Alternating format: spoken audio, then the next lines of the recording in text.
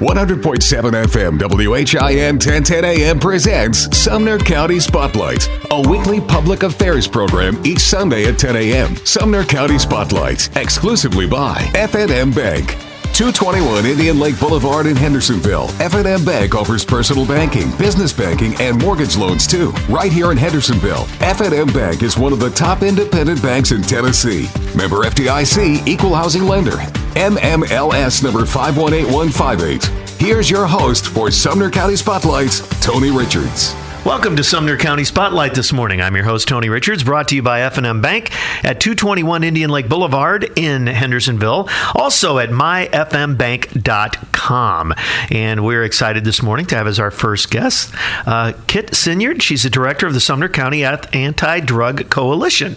So good morning, Kit. Good morning, Tony. How are you? I'm good. How are you? I'm doing fabulous. Well, good. Thanks for coming in this morning and talking with us. Sure. So, how long have you been with them? We'll kind of start there. About 6.5 years. Okay. And is this something that you do, or is this something that just came along and you thought, I can do that? It's actually something that sort of fell in my lap. I was doing some nonprofit work in Gallatin with CASA and had a friend who was the director at the coalition and needed to hire a project coordinator. So she called me, and I was happy to interview because I would be driving 4 miles to work rather than 20 miles into Nashville. Oh, yeah. Just came from there. Thank you, Music Row. That was only like 45 minutes. So it has become quite a passion because when I first started the job, it was about underage drinking and underage smoking, prevention work. And since then, the substance abuse issues have become really more prevalent. Thank you. Yeah. In Sumner County and in the United States. Sadly, it's become a very, very busy job. So it's a lot more than just smoking and drinking now. Exactly. It's a lot about opioid overdose, heroin overdose. Did this happen just in the time that you've been there, or is this a relatively recent phenomenon? I mean, everybody hears about the opioid crisis, obviously, but it seems like it's become much more prevalent since I've been there. It wasn't on the radar as much when I started, but shortly thereafter, we started hearing more and more about it. Right. And more in this area, Kentucky, Ohio, Tennessee, Alabama. Do these tend to be kind of regional things that then work their way locally? Is that kind of how they end up? I think so. And I think a lot of it in Sumner County has to do with we have 3 major highways coming through here, one of them being the Chicago I-65 down to the coast is, I think, sometimes referred to as the heroin highway. Really? And Detroit through Indy is not exactly a treat either. Right. And then we have 24 and I-40. So we're hit 3 different ways with, possible drug trafficking highways. Okay, so you started doing projects for the coalition, and now you're the director. What does that entail every day? Other than education, it's education, it's prevention, education, and awareness. Trying to make the community aware of what is going on right here, because we seem like a really safe community. Is it that they just don't see it? Is it what is it that makes this a bit of a mystery anyway? It's not going to happen in my house. We hear that a lot. That wouldn't happen here. And then they find out. Oh, well, and the one story that we hear over and over and over again is my son had a football injury and the doctor put him on oxycodone.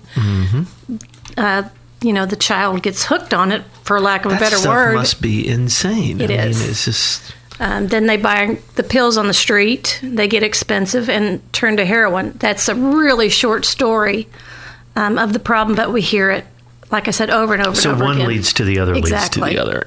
And what about this whole notion of, and we can go into 1,000 different categories, I'm sure, so I'm not really sure where to head or where this will lead us, but, obviously the thing you probably get, other than the opioid crisis, questions about is the whole pot smoking thing and the states making it legal. And, a lot of people say it's a gateway drug. Most people say it's not. I mean... You know the truth, I would assume. Or I'm not is there even a truth? approaching that yet. Yeah. Sort of waiting on that. I'll just wait. Just wait on an answer for that to see Right. how the state goes. Obviously, we are, anti any Well, of course, yeah. kind of marijuana drug or drugs. So, yeah. We'll leave it at that. Okay, But thank you. so, I wonder if people know that you're here to help. I mean, that's kind of the big thing, because there are places to get help. There are and information. We have a lot of information. The other thing that I think we do really well is connecting people with other organizations or other people. Mm-hmm. Excuse me. We have a big network. One of the organizations that we work very closely with is Recovery Court. That's a fabulous organization in Sumner County, for the county, that helps treat these people who, coming out of jail, rather than going into a recovery home, they can stay and work and live in a recovery house. They go to a program every day and then that learn about helps their them addiction, get their life back together. Yeah, and it's the stigma. It's my kids. It's your parents. It's your next door neighbor. It's affecting all of us right now. So what, since you've been doing this gig, has surprised you? Nothing? I mean, do you see just... Honestly, the two things that surprise me are what I said previously is it's not going to happen in my house. And the people that we see having the issues are 20 to 30-year-olds, somebody that you would never think about, who keep it hidden. And I'm assuming it's across all socioeconomic lines, absolutely. right? And people think, oh, well, that's for people that are down on their luck, Right. or they don't have any money, or they don't have a job, or, you'd be surprised. And we're losing some really, really good young people to overdoses. So what kind of statistics can you give us on Sumner County? And can you, just off the top of your head, Right. we don't have to get into I'm the not a weeds real too statistic much, but person. I can tell you that I believe last year 1,776 people died in the state of Tennessee. I think it's last year. 2017. Sorry, the statistics run about a year late. And there were probably 25 overdoses in Sumner County. That's the number the state has. What we've been told is unless there is a true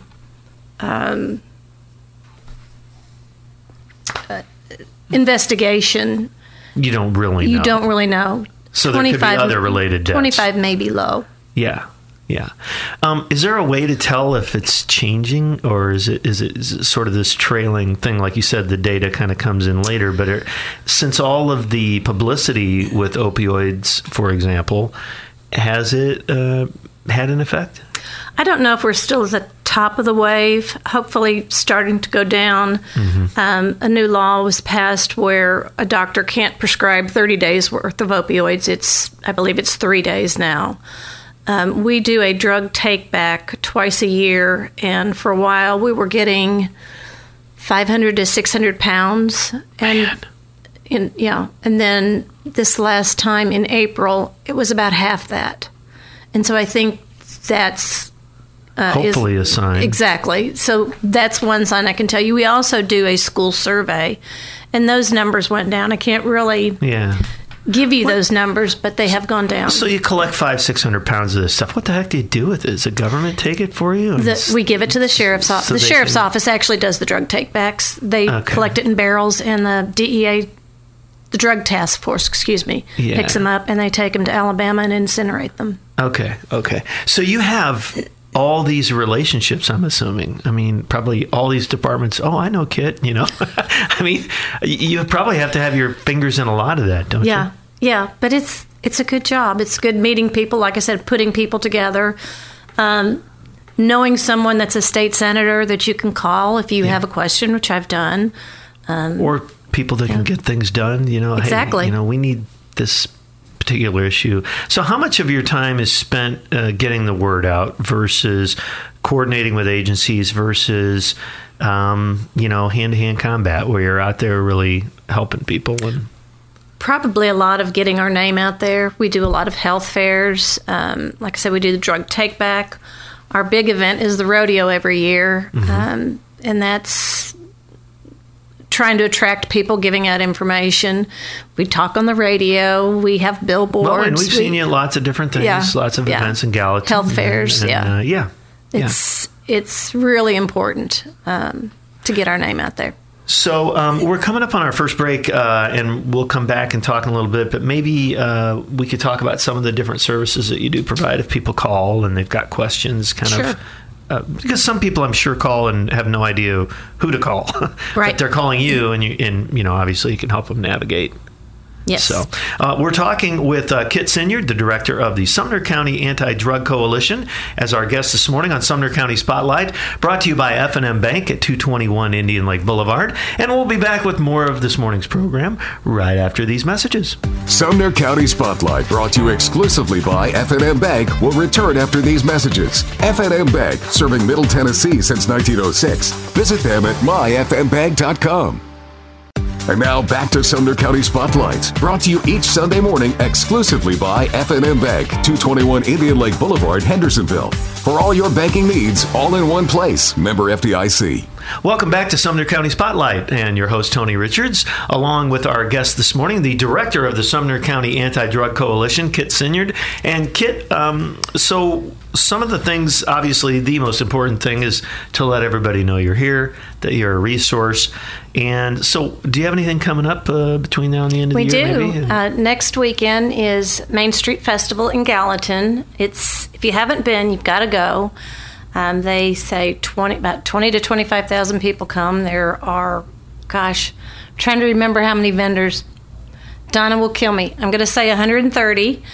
We set up a booth to give out information on everything that we do. This year we made these fine T-shirts that say "Continue," and they are about suicide prevention. The state of Tennessee, with one of the grants that they give us, asked us to integrate some suicide prevention into our substance abuse.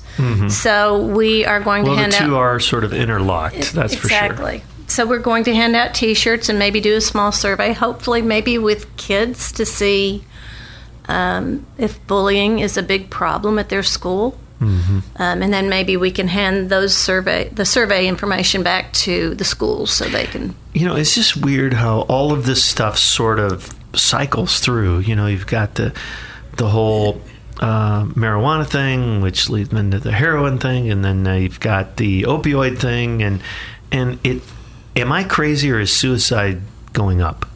Because I know more people. I just had a friend of mine do that 2 weeks ago. Out of the blue, I don't get it.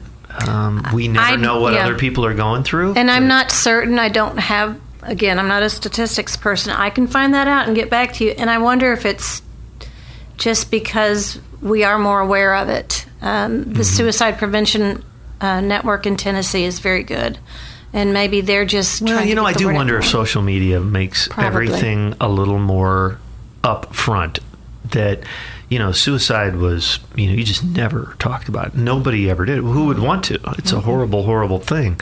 But, it's interesting that you have these shirts that you're going to be sharing with people. And, it's all interconnected, it seems. It is. It certainly is. And like you said, with social media, which is much better than the tin cans and the cords that we had when we were kids. Yeah, exactly.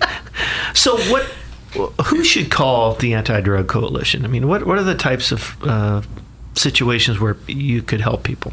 I mean, literally any kind of issue that you have, I invite you to call, and we could probably connect you with somebody. Mental health issues, again, suicide, any kind of substance abuse. We have schools call and want us to come and talk. The Rotary Club or the Kiwanis, anybody who wants a speaker, we'll go out and talk about what we do. Are people under the impression that you actually do the work, maybe? And your job is to get people with the right people, I'm assuming. Right. Yes, we don't actually do a lot of those things other than the substance abuse, like I talked about, but we have a really good network of partners who do other things. And, if you just need one number to call, we're happy to help. anytime. And, well, let's give that number out real quick while we're thinking of it. So if it's 615-461-8243 is our office number. Okay. So how do you get your funding? We are funded by currently 3 grants. We have 1 federal grant, the DFC grant, and then we have 2 state grants. One is to prevent underage smoking and drinking, and the other one is specifically for opioid abuse. Most of our grants, well, 2 of the grants are for 13 to 17-year-olds, focusing on them, but the opioid overdose grant is for all ages because it's such a national literally issue. Can affect from a child who may pick up something that their parents have to an elderly person who accidentally took their medication twice. I see. So it's interesting. And that probably, your grants ebb and flow based on the need or the government saying, hey, this is a national issue, or the state and local governments that say, hey, this is something we want.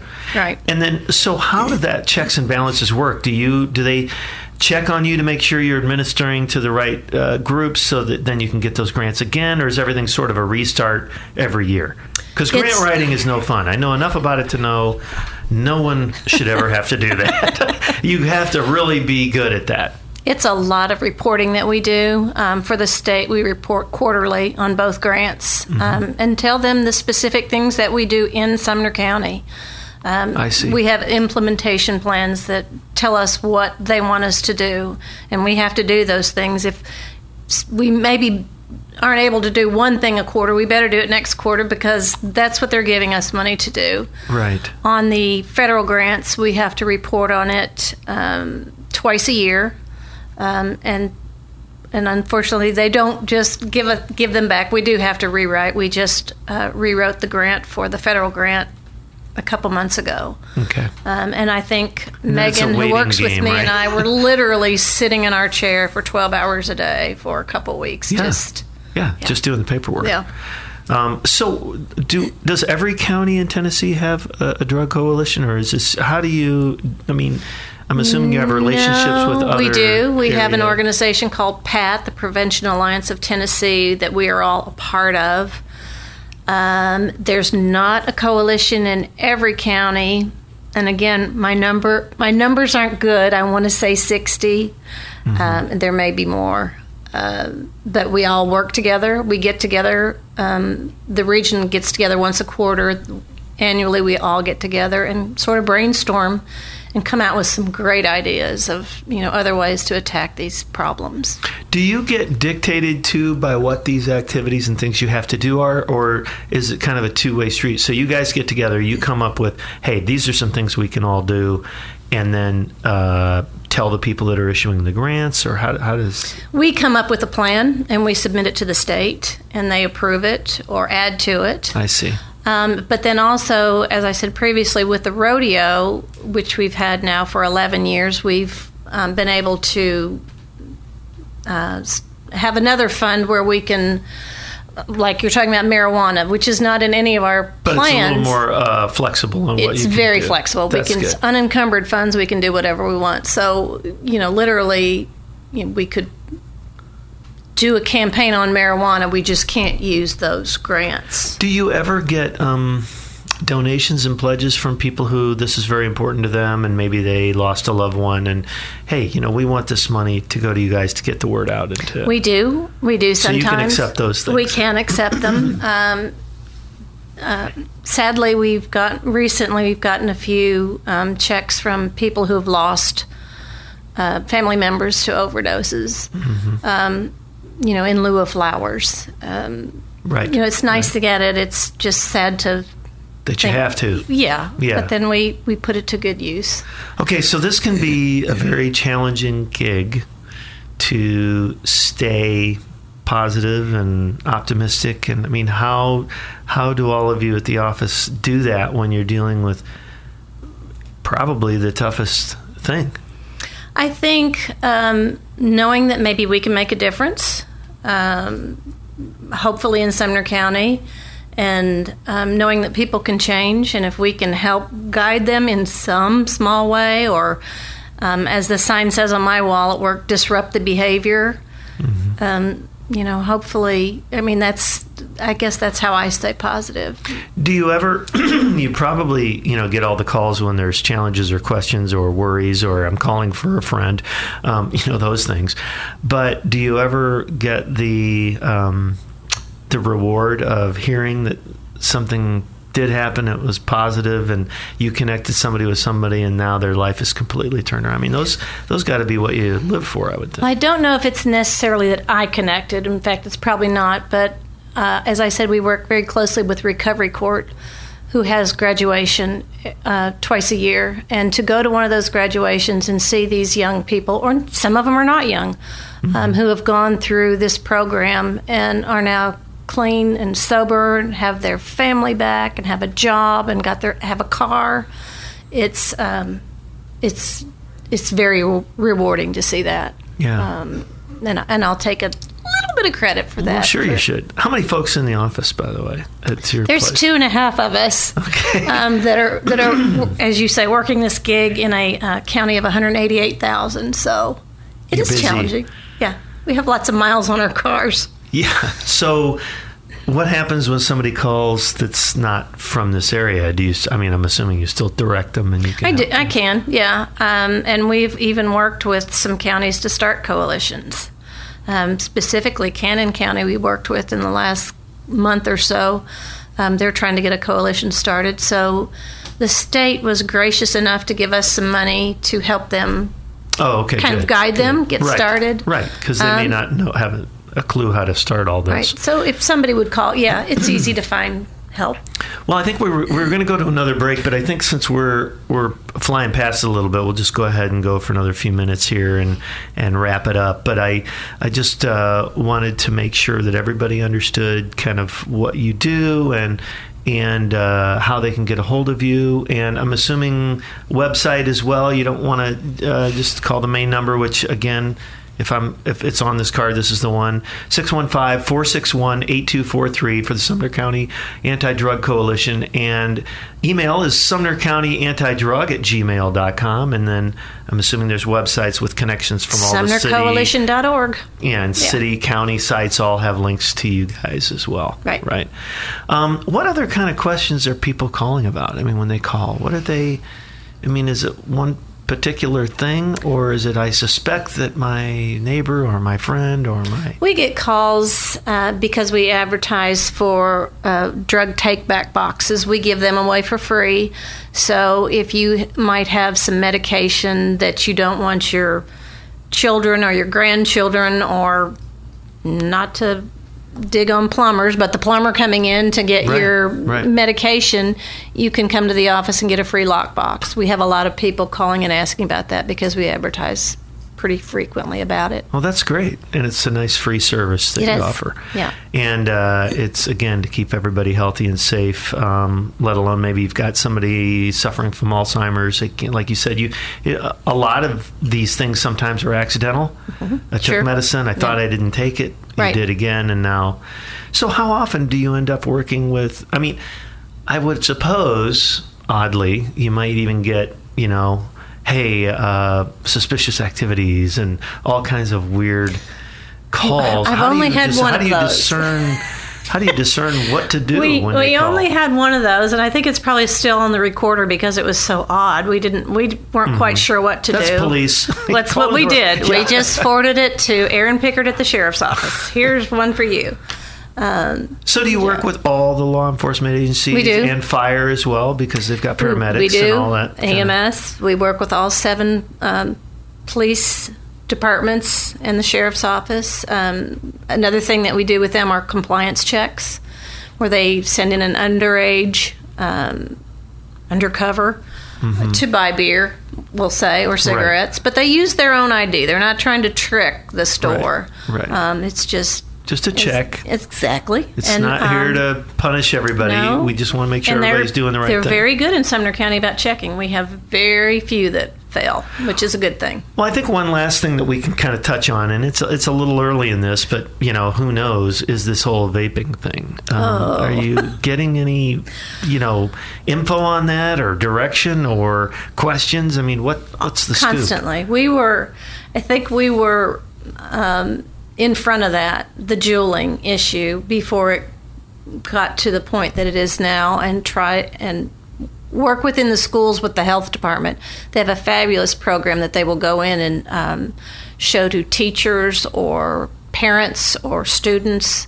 Is it just because they don't know what they don't know yet? They still think the kids still think they're vaping air, flavored water, and as we all know now, it's very dangerous. And we are happy to help anybody with that, point them to the right direction on getting someone in the school or your church or your community, whatever. It's a huge issue right now in schools. Yeah, it's sort of the thing, but it's not like you can put different drugs on a different scale. They're all an issue because they all affect people. So, Kit, we want to thank you very much for taking the time to spend with us this morning. Kit Sinyard, the director of the Sumner County Anti-Drug Coalition. And obviously, anytime that you need to get the word out about anything, make sure you stop by the radio station. Will do. We'd love to have you back on again. Thanks, Tony. All right. Thanks for joining us. We're going to be back with our next guest right after this in Sumner County Spotlight, brought to you by F&M Bank at myfmbank.com and 221 Indian Lake Boulevard in Hendersonville. Sumner County Spotlight, brought to you exclusively by F&M Bank, will return after these messages. F&M Bank, serving Middle Tennessee since 1906. Visit them at myfmbank.com.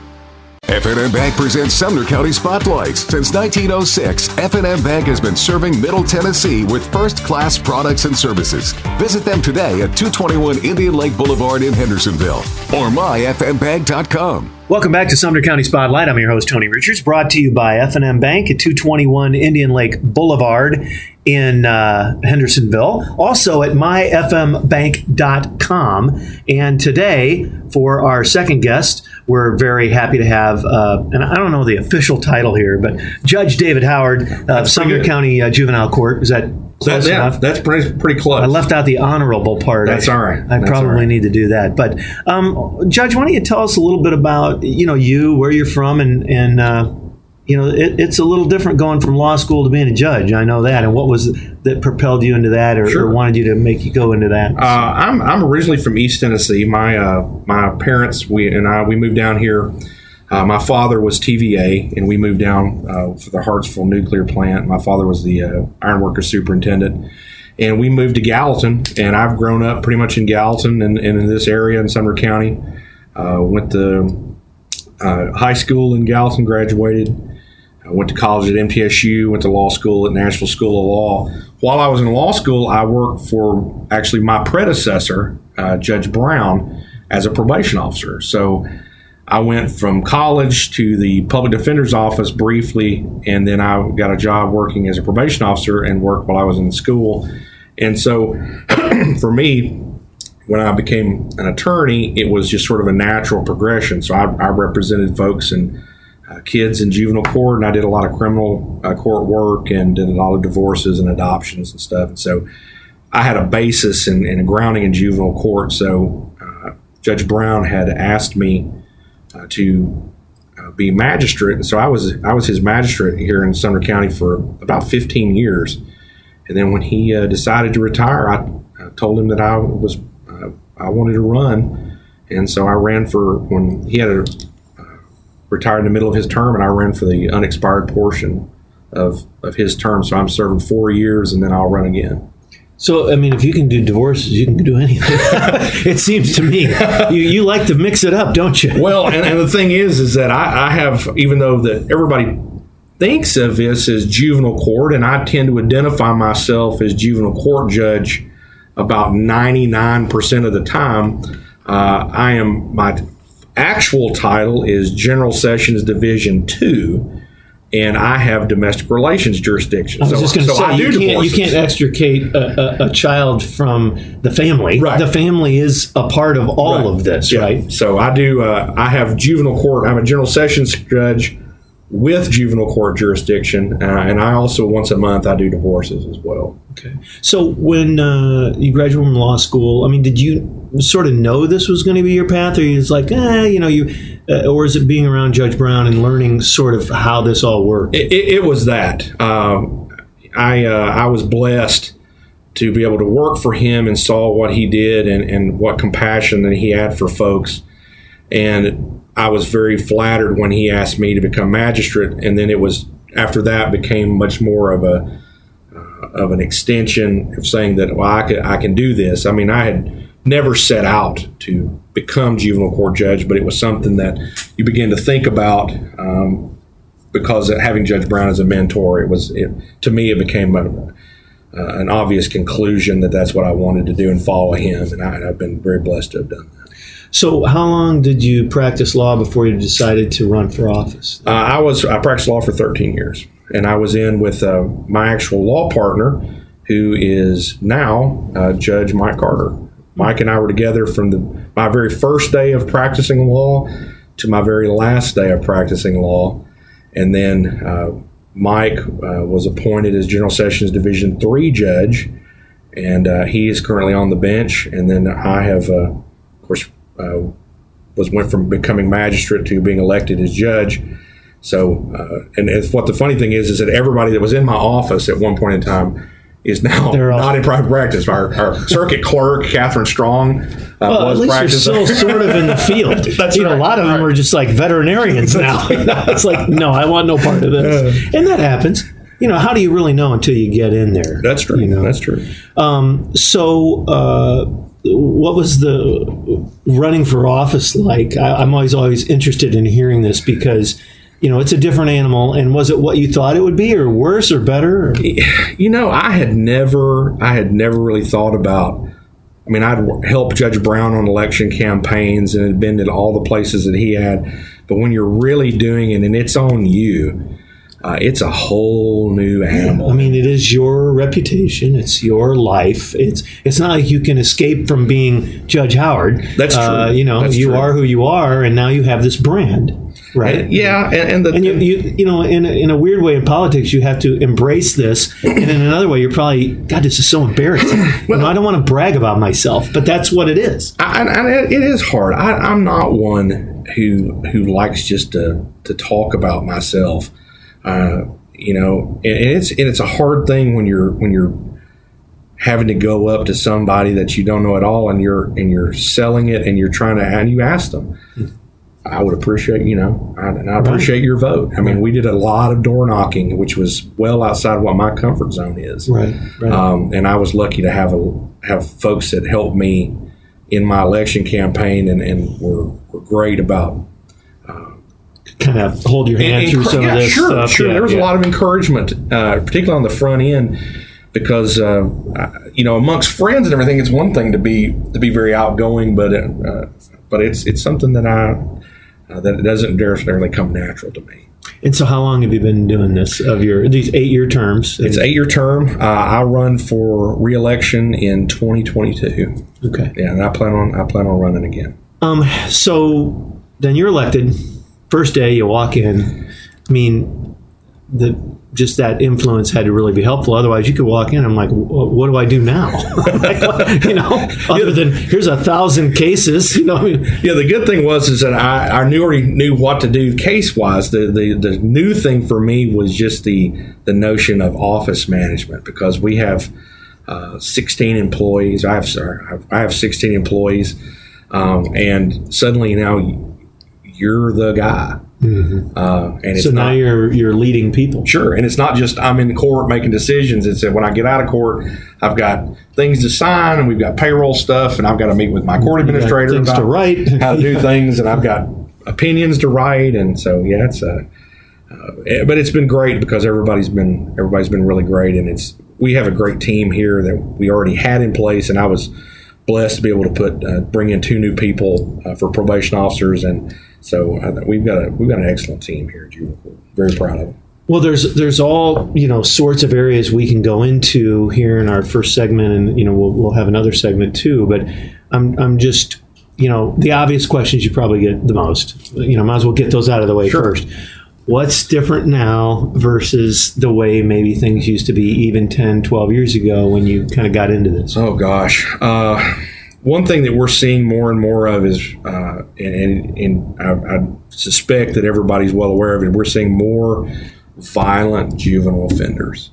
I mean, Hendersonville has been plagued. Gallatin has been plagued. We're seeing it beginning in other sections of the county where you have kids that are committing crimes that adults have traditionally done, and you're seeing it more and more, and you're seeing younger kids. And how many of those even know what they're doing versus the one that you're absolutely sure know what they're doing? There's got to be some that are just following along, or they don't know, or they think it's cool, or whatever. A lot of pressures on kids. Sure. Even more now with all the social media stuff. Yeah. The sad thing is when you're looking at some 13-year-old kid, and you're thinking you're here on an aggravated robbery, and you're thinking if you're an adult, you're going to go to prison for a long time. And as a kid, you're thinking you have done nothing but just jam up your entire future. Yeah. I mean, over something stupid decision, bad decisions, and hanging with the wrong folks, and it just feeds into one another. And when you're looking, you're thinking, we've got stolen guns involved, or we're breaking into people's houses and stealing things. Do you know how dangerous that is? No. I don't think I have a clue. I just can't imagine somebody having the wherewithal in the middle of the night to do that and think, not just for the people that you're burglarizing, but your own health. Sure. I mean, do you want to get shot? And that's a great fear of mine, is that we're going to wind up and you're going to have some kid that's about 15 years old who's going to get shot to death in somebody's house because he and his friends decided to break in it, and the homeowner, in defending their home and defending themselves and defending their family, which Tennessee is a state where you can use lethal force to defend your house. And I'm afraid that some kid's going to wind up getting killed, and because they're not thinking. Right. How many of those, and we're coming up against our first break here, but so of these kids, and you can't make generalities and have an opinion, I know, but how many are intentionally influenced by adults versus just there's no one home. There's nobody they have no barometer or guide at all. And can you see that pretty easily? Some, yeah. I mean, you have the ones who are thinking that this is because of either their friends or they're wanting to get involved in gang activity or something like that, who do it. And then there are some where you're looking and you're like, you have no one to care for you, and that's not just even the violent. That's not even the violent crime stuff. Sometimes you have these kids, even the little stuff. Sure, that you look at some of these kids sometimes and you go, no one has ever told you that you're worthwhile. No one has ever told you that you're important, that you're special, that you're better than this. And you could be so much more. Oh, sure. And I saw a kid one time. I mean, it was just, and I asked him. I said, "Who are you?" And he told me. I said, he tells me his name. He's like, my name is Adam. And I'm like, is that you, or is that you? And I said, well, if you're going to be, he's like, yeah. I said, well, if you're going to be Adam, then be him. Don't be somebody else. Be who you are, because you have worth. You are important. You may be the only guy telling him that. Sometimes I fear that's quite true. Honestly. So, all right, we're having a very interesting conversation this morning with juvenile judge in Sumner County, David Howard, and we appreciate you taking the time with us. You're very welcome. We're going to be back with more on Sumner County Spotlight and the judge right after these messages. F&M Bank presents Sumner County Spotlight. F&M Bank, 221 Indian Lake Boulevard, Hendersonville. Will return in a moment. F&M Bank presents Sumner County Spotlight. Since 1906, F&M Bank has been serving Middle Tennessee with first-class products and services. Visit them today at 221 Indian Lake Boulevard in Hendersonville or myfmbank.com. Welcome back to Sumner County Spotlight this Sunday morning, and every Sunday morning at 10 o'clock right here on WHIN, brought to you by F&M Bank at myfmbank.com. And we are talking with juvenile court judge in Sumner County, David Howard. And David, so you're seeing all kinds of kids with all kinds of challenges. this is kind of a weird or tough question to ask, I think, because it kind of gets to the heart of it. Do they listen to you? I mean, do they know you're trying to help them? I mean, a judge gets pigeonholed sometimes. I'm just making a decision. I'm either a hard-nosed dude, you're out of here, or I'm actually trying to help you. I think some do. I mean, it's like everything else. It's so individualized. I mean, you have kids sometimes who I think they got it. There are kids who walk in my courtroom. And you'll never see them again. They'll walk out of here and they'll never see it again. Lesson learned. Yeah. That scared the crap out of me. I'm never doing that again. Or they just realize, look, I messed up and let's put it behind us. And then there are kids who I'll see umpteen times because they come back. And then you got the kids who you think, I don't even remember what that case is, but I had a kid come up to me on the street one time, and he knew me. I admittedly did not recognize him, and he said, "Hey, Judge, I want to let you know I'm doing really well." I'm like, "That's great." And he said, he let me go live with my grandmother. And everything has been much better since then. And did you know that ahead of time? No. Did you get a chance to meet the family a little bit and kind of get the background? I didn't remember. I mean, I'm sure that when we were preparing for the case. How about that? Yeah, that made the whole... it was like, that right there made everything else. That makes 8 years worth it, doesn't it? You got one kid at least. Yeah. Who and you know what? That's not a small thing. If you got one, how many would you see in a typical week or a month? How does that work? It depends. I can tell you that this year, because we just pulled stats not too long ago for something, I have heard of the different kinds of jurisdictions that I have and the cases that I have. We have heard from January 1st to September 25th of this year, we've heard 1,146 cases. That's literally 3 times what I thought you were going to say. Well, and last year we had 1,626 cases. The whole year.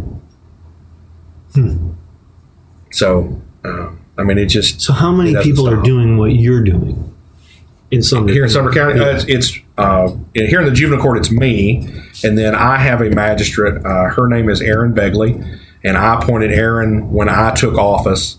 And Erin hears custody cases. She does the child support docket, and she'll do hearings where I'm not available because I'm either involved in something else or if I'm on vacation. But she has her own cases as well, and her docket tends to stay pretty full too. So this is sort of different, and there's different, obviously, types of law, and corporate law, and personal, and all these different things, divorce, and so. Some of the stuff I know, lawsuits and things like that, it's all in the documentation, and you get in the weeds and you spend days and days and days in the weeds and your eyes cross. And then there's the things you do, which is more of a, I don't want to say it's touchy-feely, but it matters. I mean, we're talking about kids' lives here. At the very time they're forming them, they don't even know what they're doing. They're growing. They're tripping over their own feet. My kid broke his, whatever, because they get clumsy and they get stupid. I'm assuming you did something stupid when you were 14 or 15. I mean, I was 15, and my parents split up when I was 15 years old, and I mean, I know what it's like to be an angry 15-year-old, and I've been able to parlay that, I think, and when you got a kid who's out there who's struggling, maybe because their parents are going through a divorce, or they are divorced and not communicating very well, and the kid, I mean, they don't know how to always say what's on their mind, even though sometimes just saying it is the thing. Gotcha. But I mean, it's an easy thing for me to look out at a kid and go, look, I know what anger is. I know what it means to be mad. Yeah. And to feel that it's just you because everything else around you that was your world has collapsed. And those are the kids sometimes you see they just don't know how to articulate it. Sure. And some kids get physically ill. Sure. They can't, they don't know how to voice it. So, here you are, taking to the doctor every 3 minutes, and it's not physical at all. They need somebody to talk to that's not their mom, not their dad, not their bestest buddy. Somebody, it's amazing how just maybe it's a 10-minute visit with you in court, sadly in court, but at least they got to know you're paying attention to them. They have your undivided attention for whether it's a 10-minute court appearance or an hour long. I'm sure that there's kids, who come in front of me who probably despise everything that I ever have said or done. But you've got those kids. They do now. Wait till they grow up. And you see sometimes when that light comes on and you see them and they go, oh, yeah, I am better than this. And, oh, yeah, I've got to change the way things are going. And you see remarkable transformations, and you see kids that never come back, or sometimes, I've had kids come back and they're like, I just wanted to come back and say thank you, or I wanted to, can I shake your hand? Or, I'm like, that's sure. pretty cool. I guess most kids would be just terrified to even come up to you. He's a judge. At the end of the day, I'm a guy. I have a wife. I have a 4-year-old son. And, I may have been blessed, deeply blessed to be in this position that I am. But, I'm a guy who, I like music and I like movies, and I probably like a lot of the same things some of these kids do. I like comics, and I like, So when you're in court and, you're trying to, they're talking and you're in your head kind of going through your Rolodex, I'm assuming there's a few go-tos that work pretty good depending on what the situation is. You can go, I'm going to light this dude up. Or what, you know what I mean? That's got to be actually kind of fun in a good way. I don't mean it to be manipulative, but there are things that work. I'm assuming. And that comes with the experience of being on the bench, doesn't it? Yeah. Oh, yeah. Part of it is reputation. And I've told kids before, and I'm like, I will do what I say I'm going to do. And I'm like, ask around. I will do what I say I'm going to do.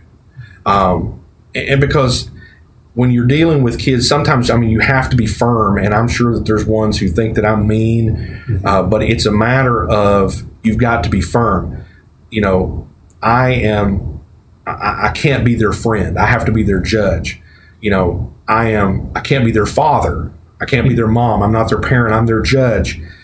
But even with you will spell out the consequences. Sure. Children, at the end of the day, I think, want a semblance of structure. They want to know what the boundaries are. They have to have it. And you have to tell them sometimes, and people learn by doing. And if they know they can get away with it, mom, get away with dad, get away with grandma, grandpa, whatever, they know they can't with judge. Oh, so this is what that's like. Yeah. I'm being held accountable. Yeah. How much of it is male versus female at that age? Is it? I'm assuming more men. But I guess. Men. But and all of a sudden you'll have this explosion of, like, for a while it was like girl fights at school, and invariably I'm like, let me guess, a boy's involved. About 9 out of 10 girl fights, there's a guy involved, and I'm like, it does blow my mind, and I'm probably old school, that they go to the physical stuff first. Why do they go to that so quickly? That was sort of the last thing, as a scrawny dude that I could start him, but I always had somebody a little bigger to help me out. But, it's like I don't know if that happens at home. Do you just start slapping each other around? What is going on? I think that nowadays everybody is trying to show how hard they are, and they've got, you can't solve a problem by like going, being weak, hey, or a good listener. Right. Hey, let's talk about what our situation is, because most of these cases are, it's never one-on-one. It's always, I heard it from someone. Well, so-and-so said you were talking. Did you think to find out if that was true? Sure. Yeah. You'll love this one. Too late. It was already tweeted or whatever. Well, you'll love this, because we were talking about music before we got started. Is that one time, here we are in this crowded courtroom, and I'm listening to this girl fight story, and I go, all right, let me make sure I understand. I said, so you heard it from a friend who heard it from a friend who heard it from another. Okay, that's multiplied by 100 right there. By messed around, and you see everybody, all the adults in the courtroom are like, Aria Speedwagon. He went there. Thank you. I can't fight this feeling anymore. Is that the right tune? I can't remember that. Right. Great. Now you got me thinking. Oh, crap. Yeah. We'll come up with it. Yeah. Okay. So. Take it on the run. Oh, thank you. God. See, he's better than me, and I'm in radio. How bad is that? You do not want me on your bench. Okay. So let's get to some of the good things. Sure. Okay. First time, a little glitch. How long did it take you? Maybe you weren't even a judge yet when you started to kind of okay, I can kind of see who's going to be here a lot and who isn't. Is it an instinctive thing or is it learned that you? I think part of it's learned. I mean, you hear things and you think you're trying to get over, and you got the ones who are like, you'll never be back, and you have the ones who, or that surprise you that do come on, like, what? Yeah. You just blindsided me. Yeah. I gave you a break, and what'd you do? Or you got the ones who are struggling in some way, and you can, once you start into it, you can start feeling it. And it's a thing when all of a sudden some kid starts breaking down and you're like, tell me what's going on. You got to tell me what's going on. How do you not want to just take the robe off and go hug them? There's been many a time that I have. Because it's like, God, I hate to see this vital human being. It's just gonna get better. Sure. I had a kid come up to me. How do you get over that stuff? Well, I mean, I just like go home and I want to just go in a dark room somewhere. Well, I go home. I hate to feel that way, but how do you not? I go home and I hug my wife and my son, and I know that this is why that I'm doing it. And you hear some horrible things. I mean, my court officer and I we had a horrible case, like abuse kind of thing. Oh yeah. I mean, it was one where it was a child sexual abuse case by a parent, and we got off the bench, and I told my court officer, I said, I'm not going to tell you that I'm not going to go home and cry tonight. Yeah. And it was horrible because I'm just thinking the one person in your life who's supposed to protect you is the one who is hurting you. With no obvious thought. How do you not go pick them up and throw them in jail? My court officer's like, he goes, all he had to have done was twitch. He goes, I sat there and just step off the sidewalk for a jaywalk. I just wanted him to say something. Yeah. So we've talked about the kids, and we don't want to think everybody's bad out there. This is the thing we're dealing with when they do get in trouble. Now, we've talked about the kids. Now let's talk about the moms and dads and the relatives. That kind of is something you can't avoid either when they start interjecting and you're going, well, here's your problem. Well, leave them alone, for one thing. And the one thing that we've got to certainly want to talk is that juvenile court is not just, kids who got in trouble. We deal with juvenile court is, we deal with custody cases. Juvenile court is we deal with cases where there is abuse and neglect, where the Department of Children's Services is involved in child abuse cases, and where we've got parents who are not taking care of their children that the court has to step in and make adjustments. Here's an idea. You have to bathe your kid. You have to keep them clean. You have to keep them healthy. You have to feed them. You have to feed them. Yeah. Exactly. Man, that is just brutal stuff. And it's sad because every kid deserves better. And we as adults and we as parents, I look at my son and I think, how could somebody how can you look at your child and not want to take care of them? Well, let's say it's a divorce case and you got a kid that's in the middle through absolutely no fault of their own and the parents are being idiots. How do you convince that kid that it's not their fault? Because you can tell them all day long. Sure. But they take the world on to themselves and say, I would have just done this.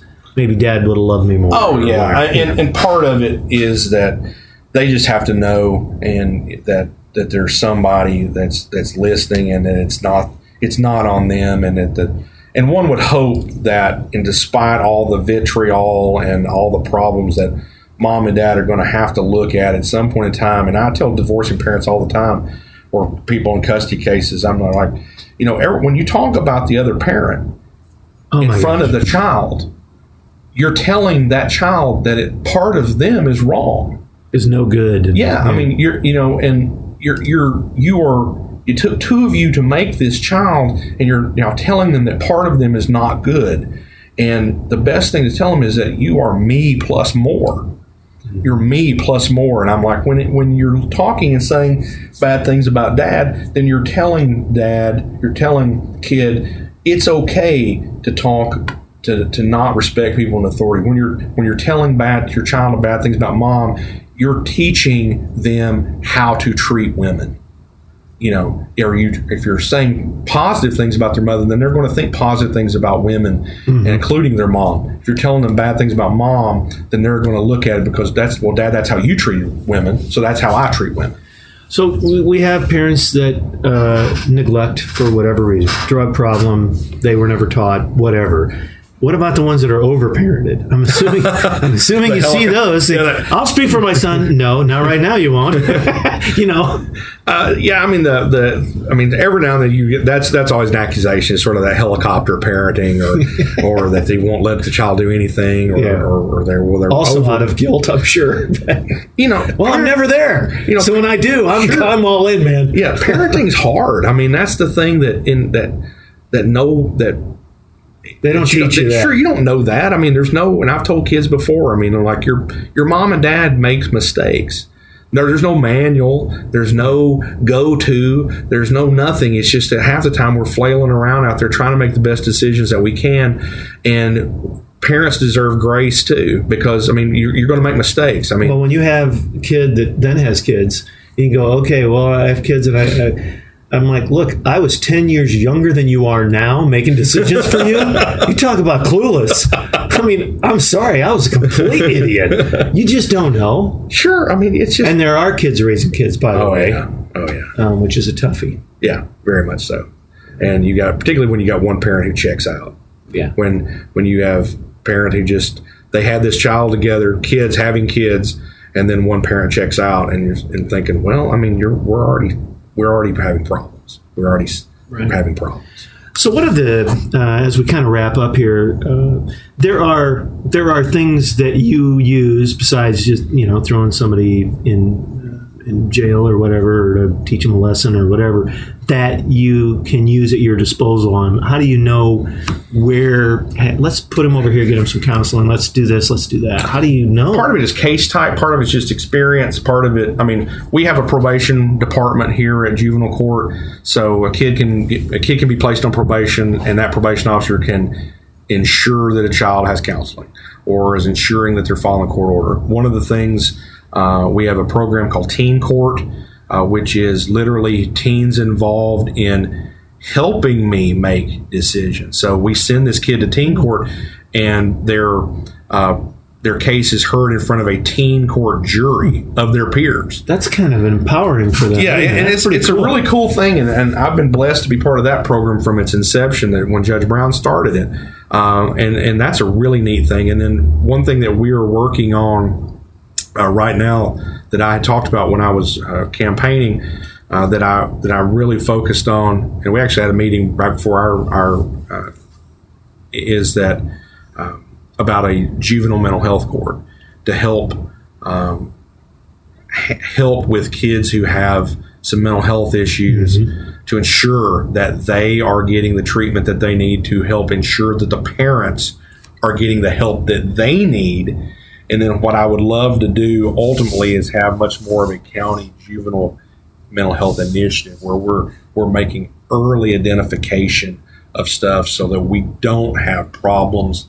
Right. Well, at least now there's clearly a national discussion and I think it's going to end up being a good thing. Where before, you just didn't talk about that. Right. Well, they don't, they've got a kid with autism or whatever, and the parents just don't know. Children's mental health issues are, you're exactly right, something that we've not really focused a lot on, because we sometimes either see kids as little adults or we see them as basically babies. And I mean, kids or the parents that treat them like they're their bestest buddies. No, they're your child. Exactly so. Don't go party with them. Exactly so. Not setting a good example, mom and dad. Right. At the end of the day, I mean, like I said, my son is 4 right now. I mean, he's telling me, "Daddy, you're my best friend." I can tell him, "Buddy, you're my best friend." But at the end of the day, I have to be his father. Yep. And we can have a good relationship. You can have a good relationship with your child, but you have to be the parent. I knew that I did not operate on the same socioeconomic level that my parents did. Mm-hmm. They were my parents. It went, and as much as I later in life became friends with my parents, we were not friends when I was younger. It was my mother. It's a little weird because, you have a few and it was like, Dad, I was really afraid of you. You were? I was like, I'm sorry. I had no idea. I'm like, man, did I bring the hammer down or what? And you're like, oh, well, here's in a nutshell, being a parent, it's our job to screw up your life and ruin you. I mean, I was like, fine, I'll just take the blame for it. Sorry. My wife and I tell our son, well, assuming I knew what I was doing. You can tell your therapist later. Yeah, exactly. You tell your therapist later. Well, Judge, thank you so much for spending the time with us. You're very great, welcome. And it's you make it real easy to communicate. And I do think people get intimidated by the black robe sometime, and you've really made it easy for people to understand. Well, I appreciate that. I want folks to know that. I mean, I take my job very seriously, and I believe in what I do. And my purpose is to help kids and families. It's to help protect our community, but it's to help kids and families. That's what I believe that our juvenile court is about and should be about. And if there's some way that we can help, I would really like to do that. Well, thanks again. Thank you so much. That is the Honorable David Howard, juvenile court judge here in Sumner County. We appreciate you taking the time with us, and good job on the REO reference. Very impressive. Hey, I'm always willing to talk music. And that's going to wrap up our show for this week. On Sumner County Spotlight, we'd like to thank our sponsors, F&M Bank at myfmbank.com, and also their location in Hendersonville at 221 Indian Lake Boulevard. We will talk to you next week on Sumner County Spotlight. Sumner County Spotlight has been brought to you exclusively by F&M Bank, 221 Indian Lake Boulevard in Hendersonville. Whether you need personal banking, banking for your business, or even home mortgages, F&M Bank can provide you with excellent service right here in Sumner County. Visit them today at myfmbank.com. Sumner County Spotlight will return next Sunday at 10 a.m. Thanks for listening.